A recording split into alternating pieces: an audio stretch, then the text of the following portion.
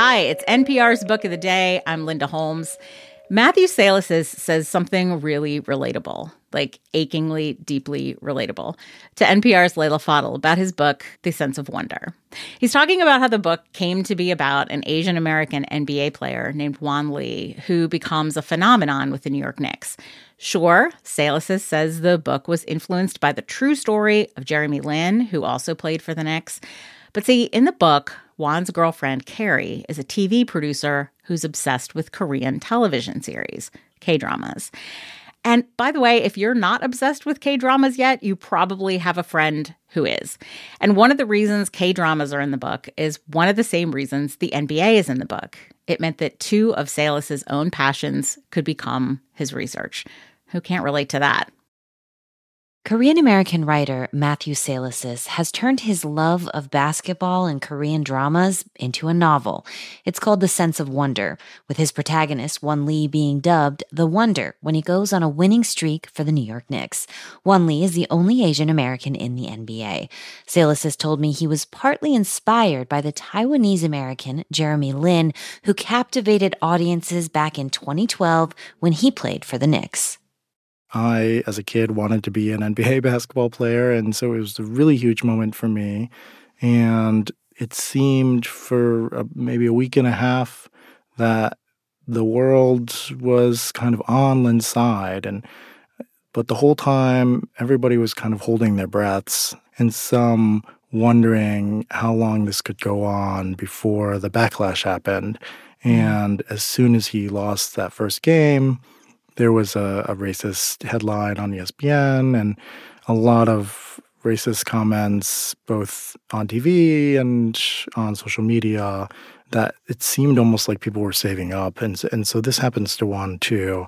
And he has to kind of deal with the fact that both that he was living in this kind of bubble of media attention for a short period of time, and then also that the bubble has burst. A lot of this book has one struggling with the burden of the, quote, model minority stereotype and his struggle of when to call out the racism he's dealing with from his coach, from the industry, from the media, versus when to play that role of, I'm just happy to be here, I'm a team player. If you could just talk about writing that tension and what you were trying to portray. It's something that fascinates me about the NBA in general is there's a sort of language that players have when they speak to the media, which is a very different language than they have when they're talking to each other. And then they're constantly code switching. But in the NBA, that power is always on display. And you kind of forget sometimes, though I'm sure the players don't forget, right, that this is a business and it's their jobs, actually. And so they have to both protect their work selves while also trying to be true to who they are. And I think that's a really interesting tension, especially when there's so much on the table and when the dynamic can be so racially charged.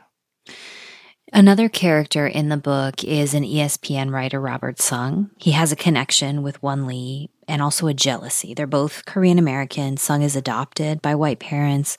Won Lee is not. They both were college and high school basketball players with aspirations to be in the NBA. But Lee makes it as the only Asian American in the league, and Sung doesn't make it. If you could talk about that really fraught relationship and the way they're linked almost no matter what. Yeah, so they've had similar circumstances. They both played with the same superstar, Powerball, who was Sung's high school teammate. Sung was the second best player on that team and eventually ended his career, but he still, is in that world of basketball and this dream is still alive for him. So he ends up becoming a sports writer. And in this kind of interesting twist of fate, he ends up being the beat writer for the Knicks, and his job is basically to write about Powerball. Enter into that Juan, who now is playing with Powerball, and then for this kind of brief period rises to stardom and becomes everything that Robert Sung and Juan both kind of dreamed that somebody could become. And so there's a lot of jealousy there. But I'm adopted from Korea, and I've often felt like that dynamic in the Asian American community is kind of a strange and sometimes uncomfortable one, but I kind of feel as if I'm within the community and I gain a lot of support from the community, but also sometimes feel on the outside because I haven't grown up with the same cultural touchstones. And so Sung is an insider in certain ways, but also an outsider in other ways, right? Even with basketball, but also with his identity. You have three sort of distinct stories going on at the same time. The story of one, which we discussed at length. The story of his girlfriend, Carrie, the TV producer, who's obsessed with K-drama and is trying to bring it to an American audience. And then the story of K-drama itself. Why did you decide to incorporate K-drama as a character in the book?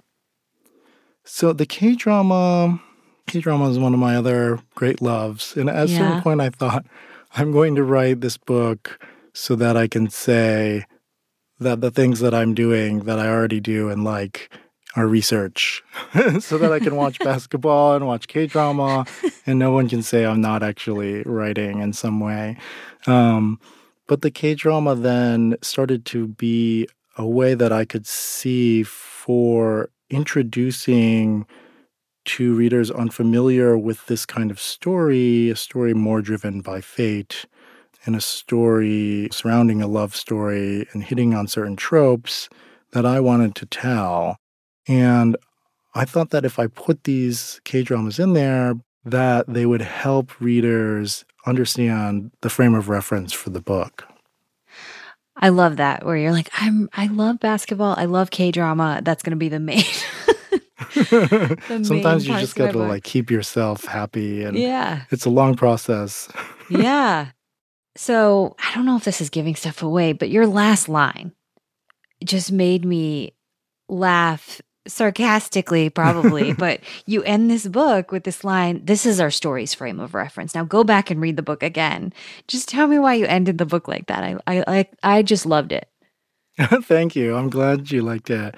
I think that on second read, knowing the frame of reference, that people might get different things from the book. Sometimes I think we finish a book and we think, now I'm done with it, right? Like, wipe your hands, move on with your life. But the way that we understand a book is only possible once you've read the entire book. And so I hope that people will think about the things that happened in the story that I was telling now with the frame of reference of understanding the entire story. Matthew Sales's new book is called The Sense of Wonder. Thank you so much. Thank you so much. This was so wonderful.